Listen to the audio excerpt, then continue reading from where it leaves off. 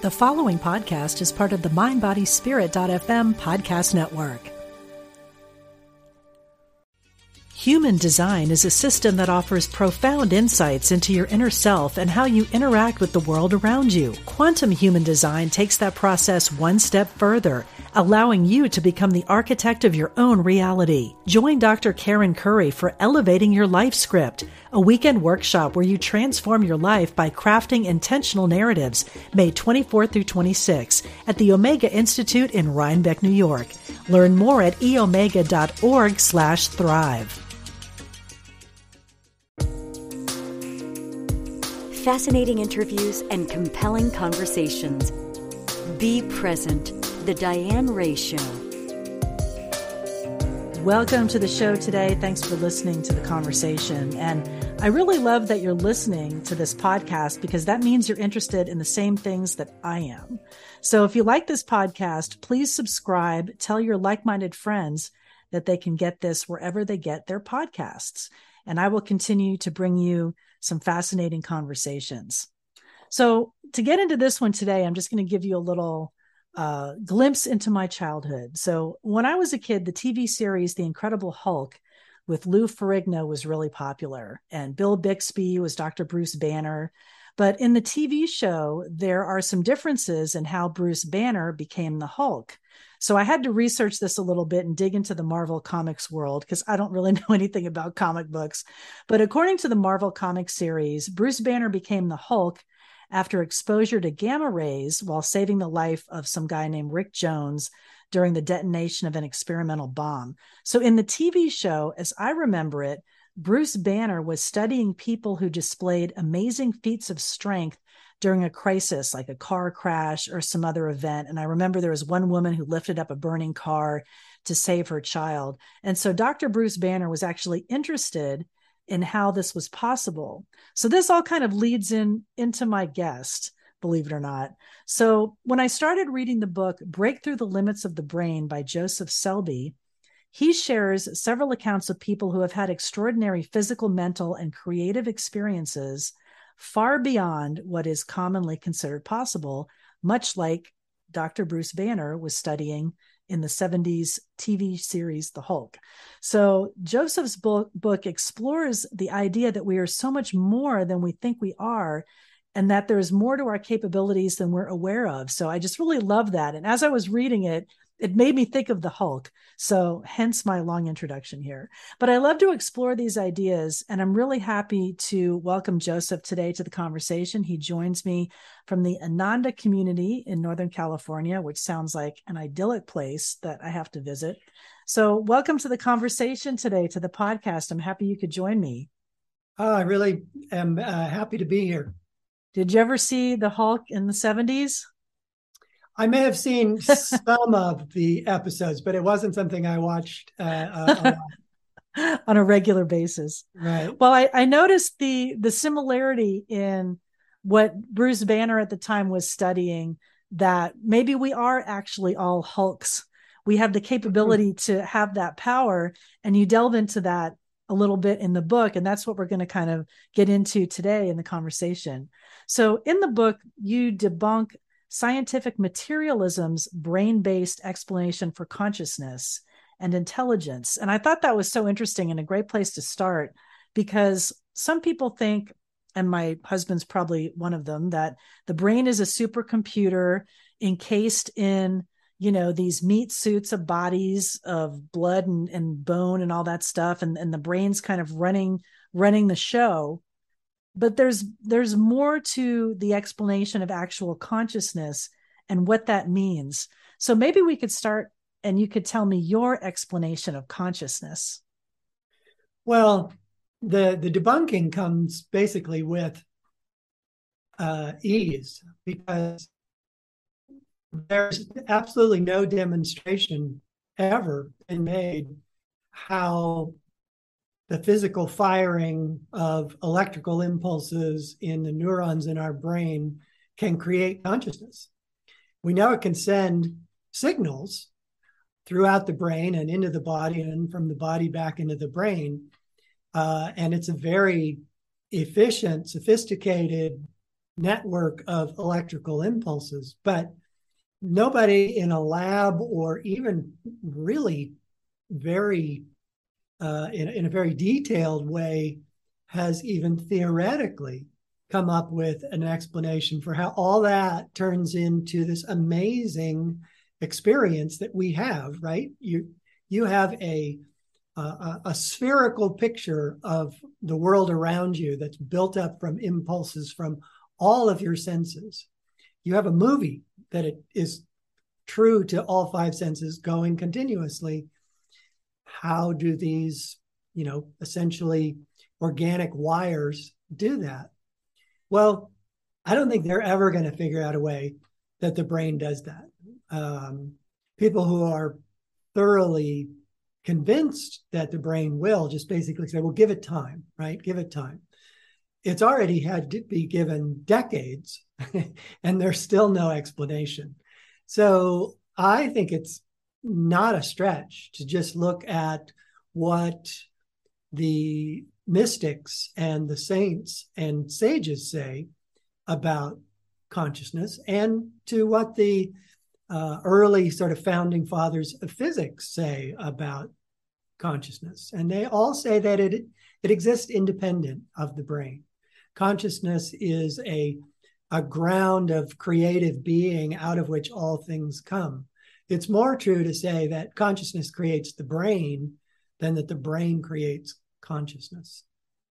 I think that's so fascinating. And I was reading a book a few years ago by a guy named Dr. Sam Parnia, and it was called What Happens When We Die. And in the book, he explains an experiment, and I think this was done in the UK, where they were trying to prove the existence of consciousness with patients that had heart attacks or heart events and that would leave their body and come back. Mm-hmm. And so they put things on the ceiling over their beds. And then if they had one of these events, they were trying to see if they could, like people would say, they described conversations and things that happened when they were out of their body. And I can't remember the actual outcome of the experiment, but I guess it was inconclusive. But it ended where basically he said what you did, that no one can really prove or disprove that existence of consciousness. And I just thought, oh my gosh, that's such an amazing concept to even think about. And I wanted to ask too, because so in the book, you talk about how we exist simultaneously in both a subtle and physical reality, and our thoughts, emotions, all these things, memories originate non-locally. And this is so fascinating that it originates not just from the glob of cells that is our brain, but like you're saying, it's something else. Well, there are two realities we exist in simultaneously.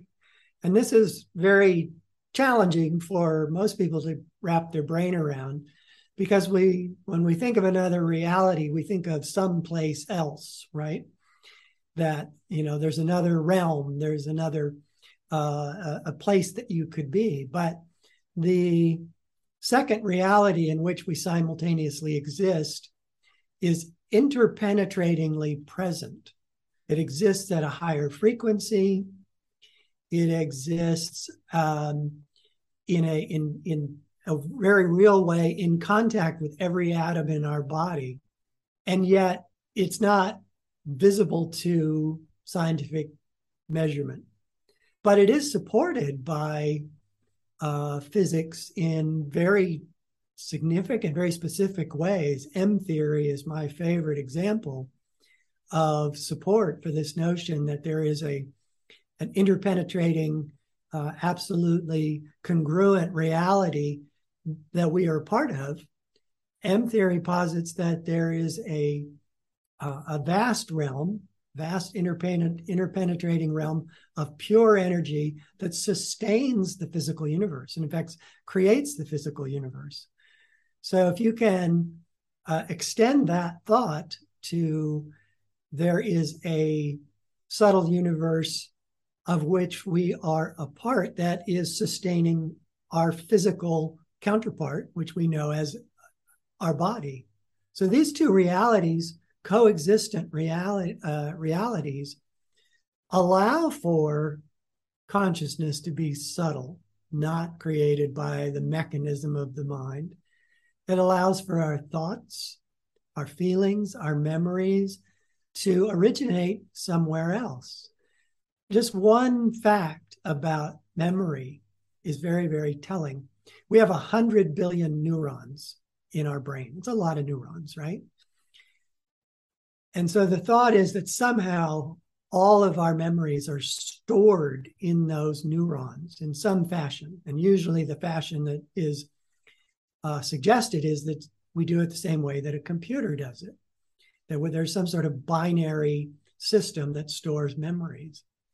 Well, one high definition movie requires more transistors on a computer chip to be stored than all the neurons in our brain.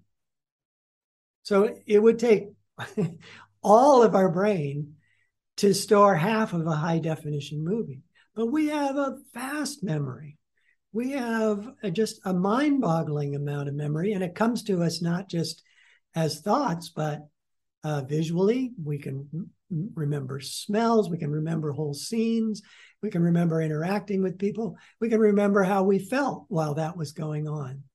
So it's just really physically impossible that all that memory could be stored in the physical brain. And the same goes for emotion and thought. There has yet to be any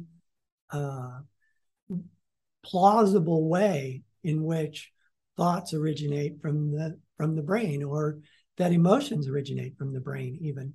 But there's a lot of evidence that they might be non-local. Thus, we have scientific support for what is really an ancient spiritual teaching, that we have an astral body and we have a physical body, and that they're intimately connected.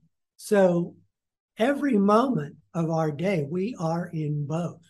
So we think we're having a thought that is coming from our physical reality because that reality is the one we're most aware of.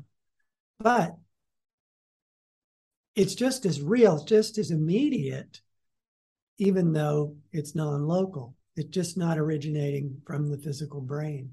So this dynamic that we have going, the way I put it in my book, is that we always have one foot on earth and one foot in heaven. We always have the physical reality of our body that we operate within. And then we have this subtle reality that in many ways is far more important, far more who we are than the physical reality. Well, I'm very interested in that subtle reality. And I even wore my Ram Dass t-shirt for a conversation today in honor of someone who's done a lot of exploration into those realities. You describe some experiences that you've had. I had an experience I want to share with you that I thought I was crazy, but I was in a meditation group with other people, and we started doing this when I worked at Hay House, where some of us would get together and we would meditate together. And when I first started meditating, I thought, well, this is ridiculous to sit in a room with people and not talk, right? But then I really started to crave it, and I really loved it.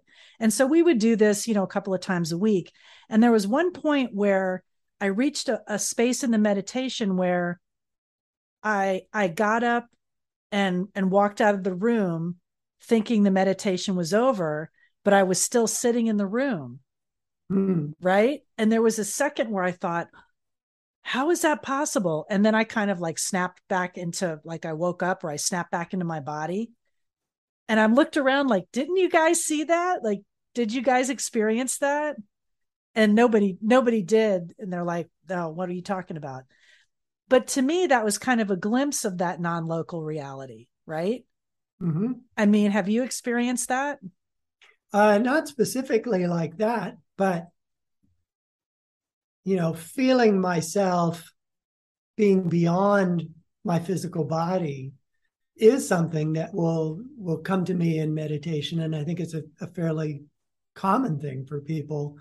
Actual out-of-body experiences are more rare, but they do happen. And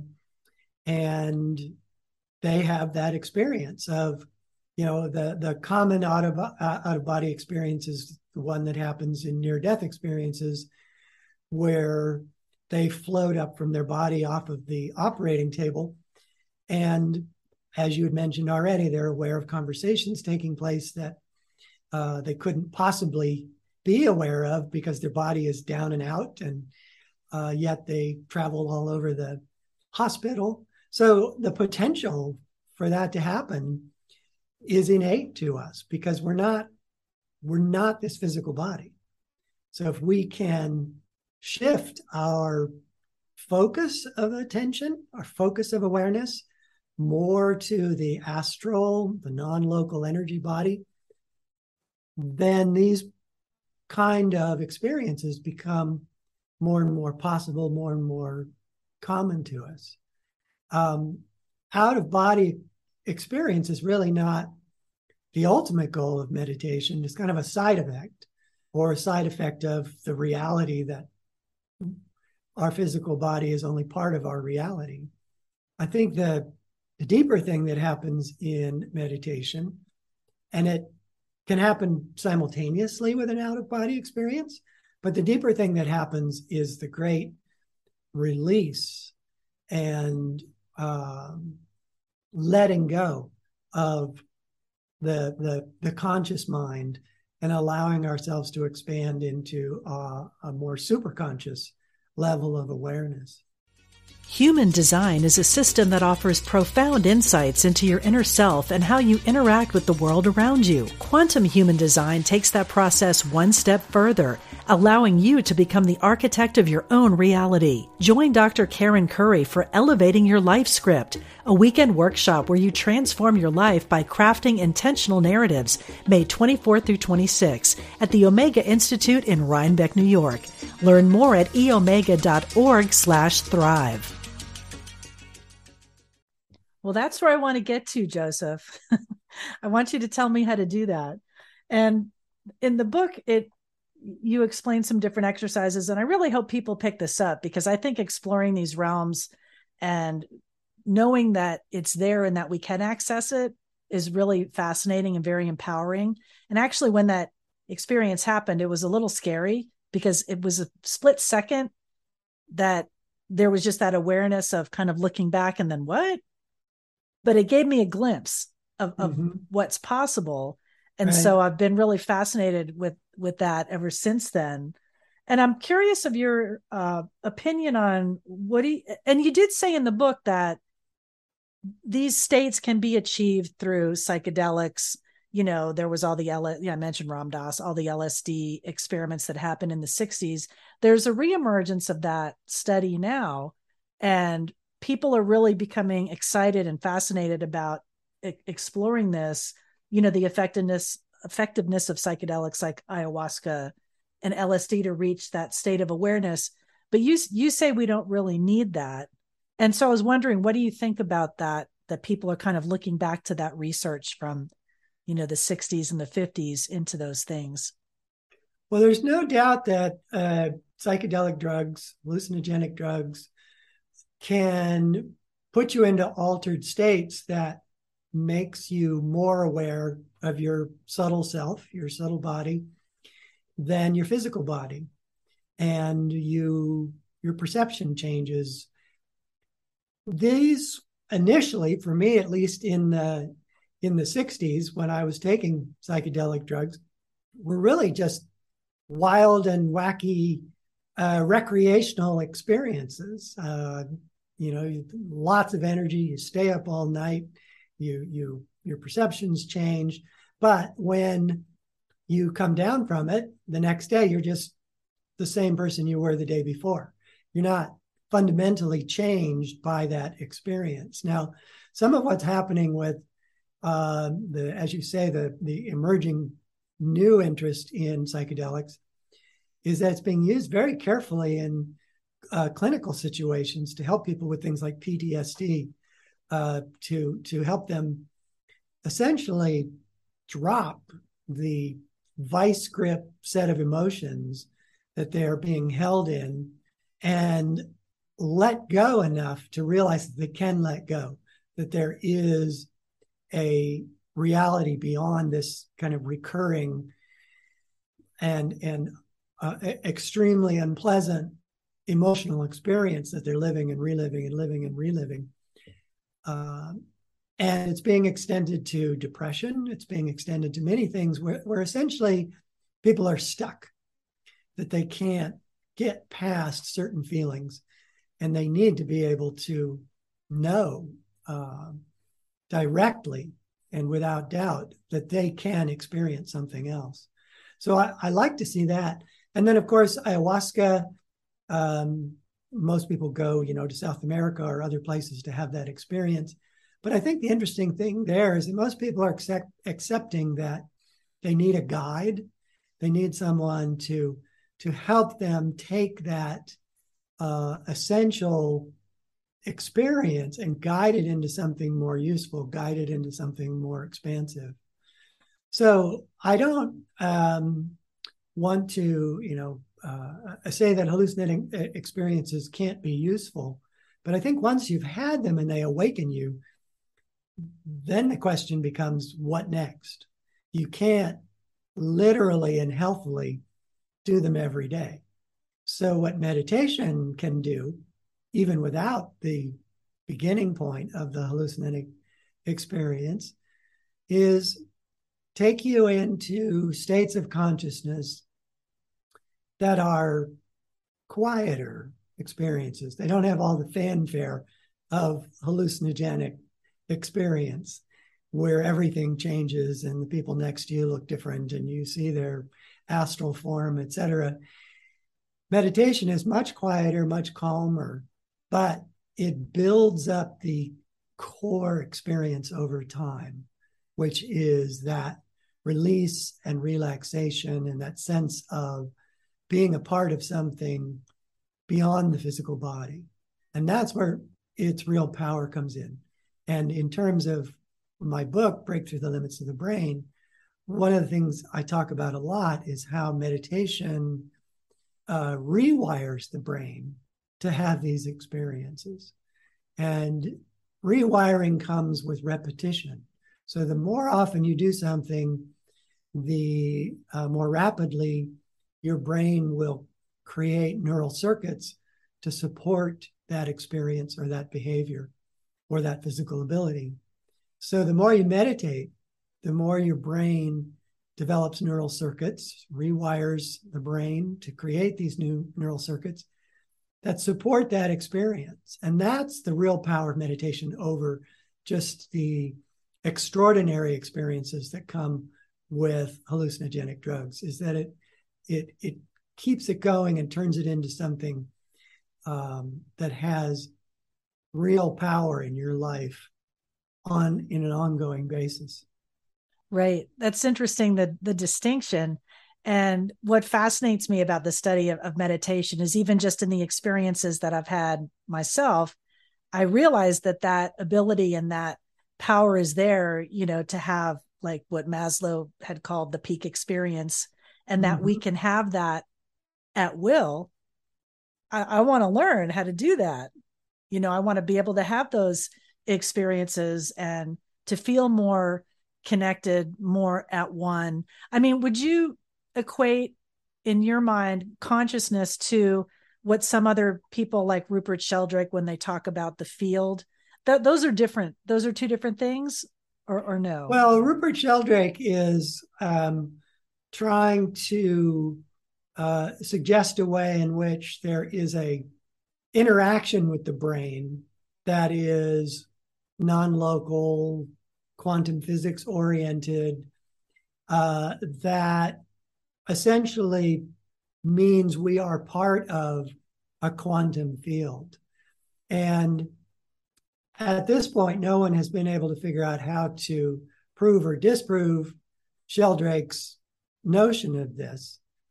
What I would say is that he is intuitively suggesting something that is similar to the non-local experience that we have, which when it's applied to sports, we call the zone. And when we're in a creative experience, we call it a flow. And I think intuitively he's trying to find a explanation within the kind of known concepts of science that could explain that human experience. And Maslow just just studied it as an experience without trying to understand the underpinnings of how it could happen. But meditation definitely leads to flow experiences. And I think it does so primarily because it concentrates us. Most of the time, most of the day, if we're caught up in work and the general activities of our life, we're kind of scattered. We don't stay in touch with any one thought or any one activity very long. We jump from one thing to the next, to the next, to the next. And we get so used to that we think that's just the way life is. That's what day-to-day reality entails. But by meditating regularly and learning to focus your mind, focus your being, and have thoughts and emotions subside so they're not in this sort of constant fireworks show, as I call them, just one triggering the next, and exploding in our mind. If through meditation we calm that fireworks show and learn to be really centered, to be concentrated, when you come out of meditation after having, learned to do that regularly, you have that same ability in your waking moments. And where I've experienced them, because I'm an author and a writer, is that my ability to focus on what I want to say has become much more effective, much more productive, much more creative, and I believe much more inspired. And so as I'm doing that, and I'm really staying focused on it and not the 29 other things that my mind could pull me away to, right, at any given moment, then you feel the flow. It feels wonderful, just the process of working with concentration or doing anything. Could be art, could be taking a walk, could be gardening. As long as you're centered in whatever it is you're doing, you can have that flow experience. And those flow experiences come naturally to people who are really super successful, but they also come naturally to people who meditate. And sometimes that's the same thing. We know famous examples like Steve Jobs liked to meditate and tried to bring that creative flow into everything he did with his work. So it's a wonderful feeling. It's also highly practical and productive.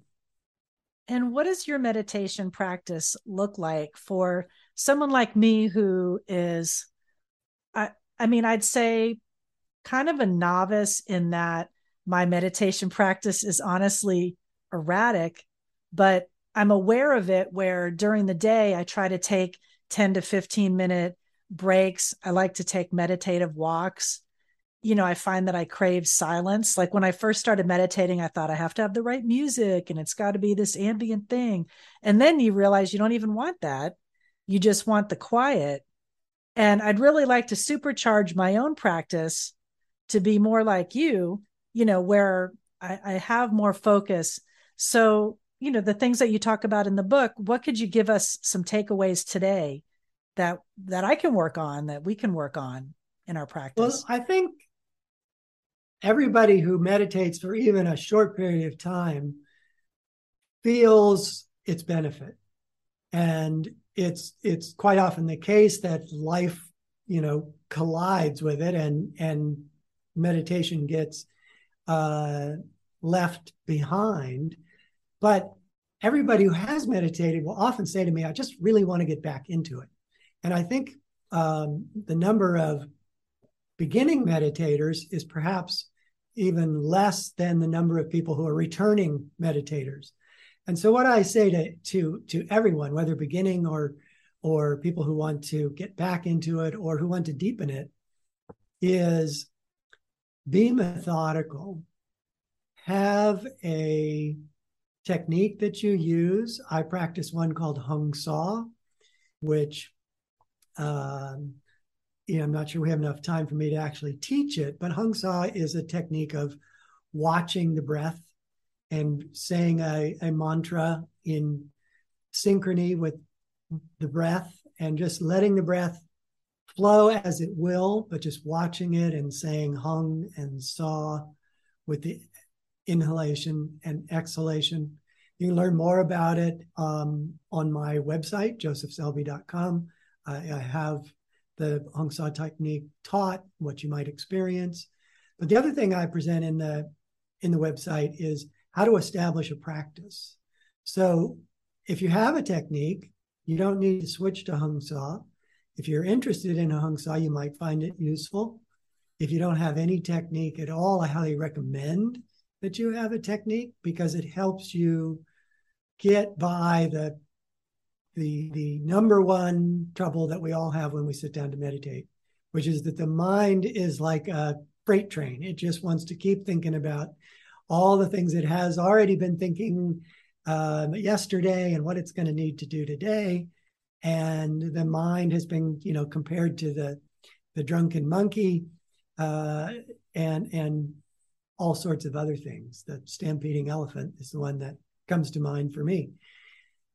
So you need a technique to help you get past that tendency of the mind to just want to keep galloping along. But once you have a technique, then where I think people lose their practice of meditation or have trouble when they begin their practice of meditation is they don't give enough thought to where in my life am I going to fit this? Am I going to do it first thing in the morning? Is that a good time for me? Am I going to do it at the end of the day? Am I going to do it right after work and before I settle into a dinner routine? Find that time of the day when you really feel realistically you can do it, that it will fit into your schedule. And then think about it as something that you're going to look forward to doing. Try to make it as pleasant and pleasing as you possibly can. I was just talking to someone the other day when I was talking about this, and they said, "Oh, I could do it after I take a bath." For them, that was a really pleasant thought because they already have a pleasant association with taking the bath, right? Meditate somewhere regularly, same place, and make that a comfortable place to be, a happy place to be. Fill it with images and pictures and, crystals, whatever it is that connects for you with positive feelings and that it will engender those positive feelings. So surround the whole practice with as much help as you can give it. Pick a good time, pick a good place, have pleasant feelings about it. And then don't expect to be a meditation master in your first 3 days. Don't expect to be able to slow down the stampeding elephant first time you ever sit down. Don't expect to have amazing experiences like out-of-body experiences or to see lights exploding in your mind. Just expect that it's going to calm you down and slow you down a little bit. If that's the starting point, then let it be that and appreciate the value of that. We rarely take even a moment in our ordinary lives to just be calm and centered. And I think it's why so many people like to build a walk into their life, a solitary walk, because you can be alone with your thoughts. You don't have screens constantly telling you new things or demanding your time or wanting you to email someone. You can get away from that. So meditation is like that. It's you time. It's time just to be centered in yourself. and start there. It can become so much more. It can become a source of de-stressing. So you rewire your brain not to get into these negatively reactive responses to the life you live in.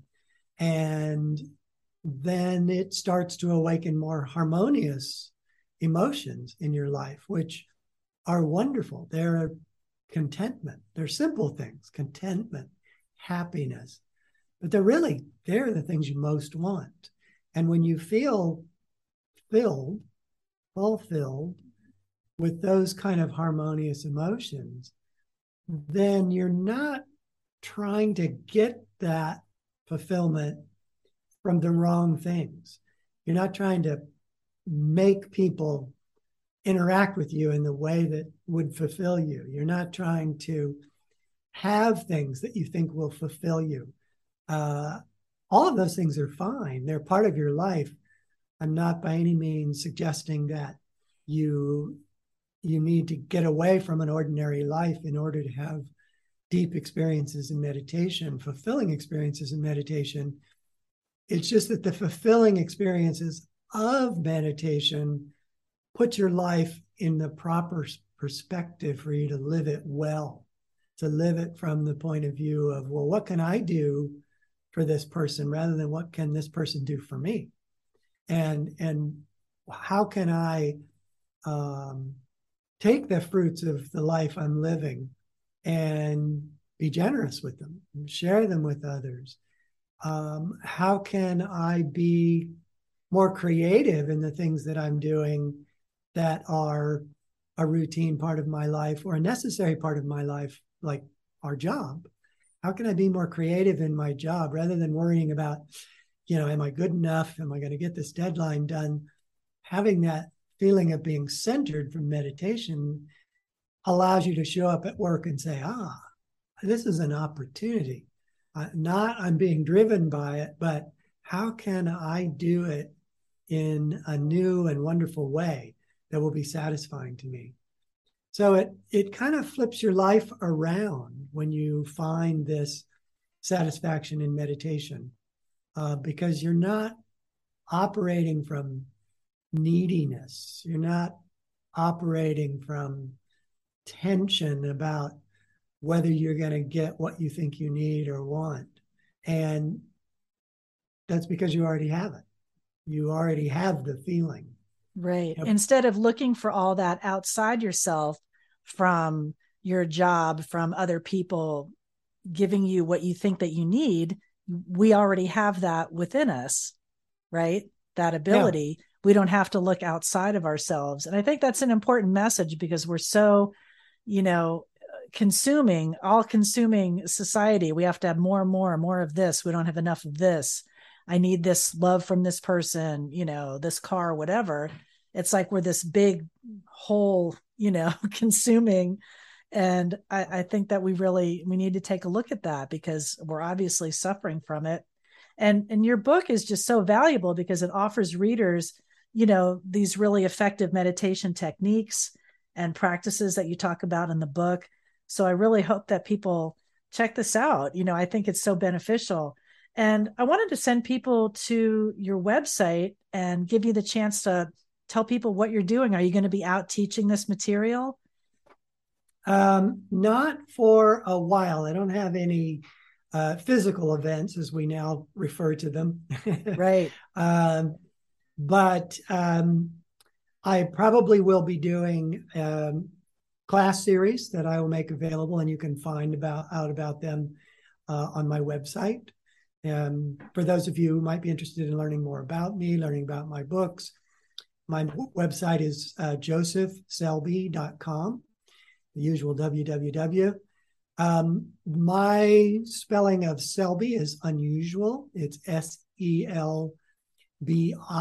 rather than Y, which is the more common spelling of Selby. So it's josephselby.com. You can learn meditation technique there. You can learn about all my books. There are other articles there. And then there is access to class series that I've already done on my earlier books. Well, you're sharing a lot of valuable information, and I've learned a lot. And I'm still working my way through the book, but I'm really enjoying it. Joseph Selby, Break Through the Limits of the Brain, available now. And definitely check out your site, Joseph Selby, Selbie. And thank you so much for sharing all this with me today. Oh, it's my pleasure. Thank you for having me on and letting me share it with people. That's the only reason that I write, is the hope that it can be helpful to people. That's funny, because that's the reason I do this podcast. I hope that it's going to be helpful. So we're in the same boat. Thanks so much, Joseph. My pleasure.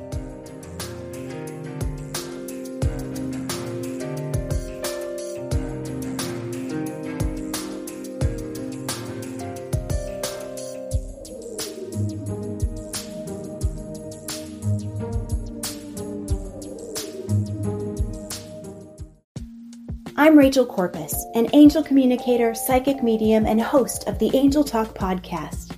This show is meant to help you remember who you are, a limitless being with shoes and socks on. And along the way, we'll connect to people on the other side and experts in the field like authors, healers, animal communicators, and more. Listen to all my shows at Mind, Body, Spirit FM or wherever you get your podcasts.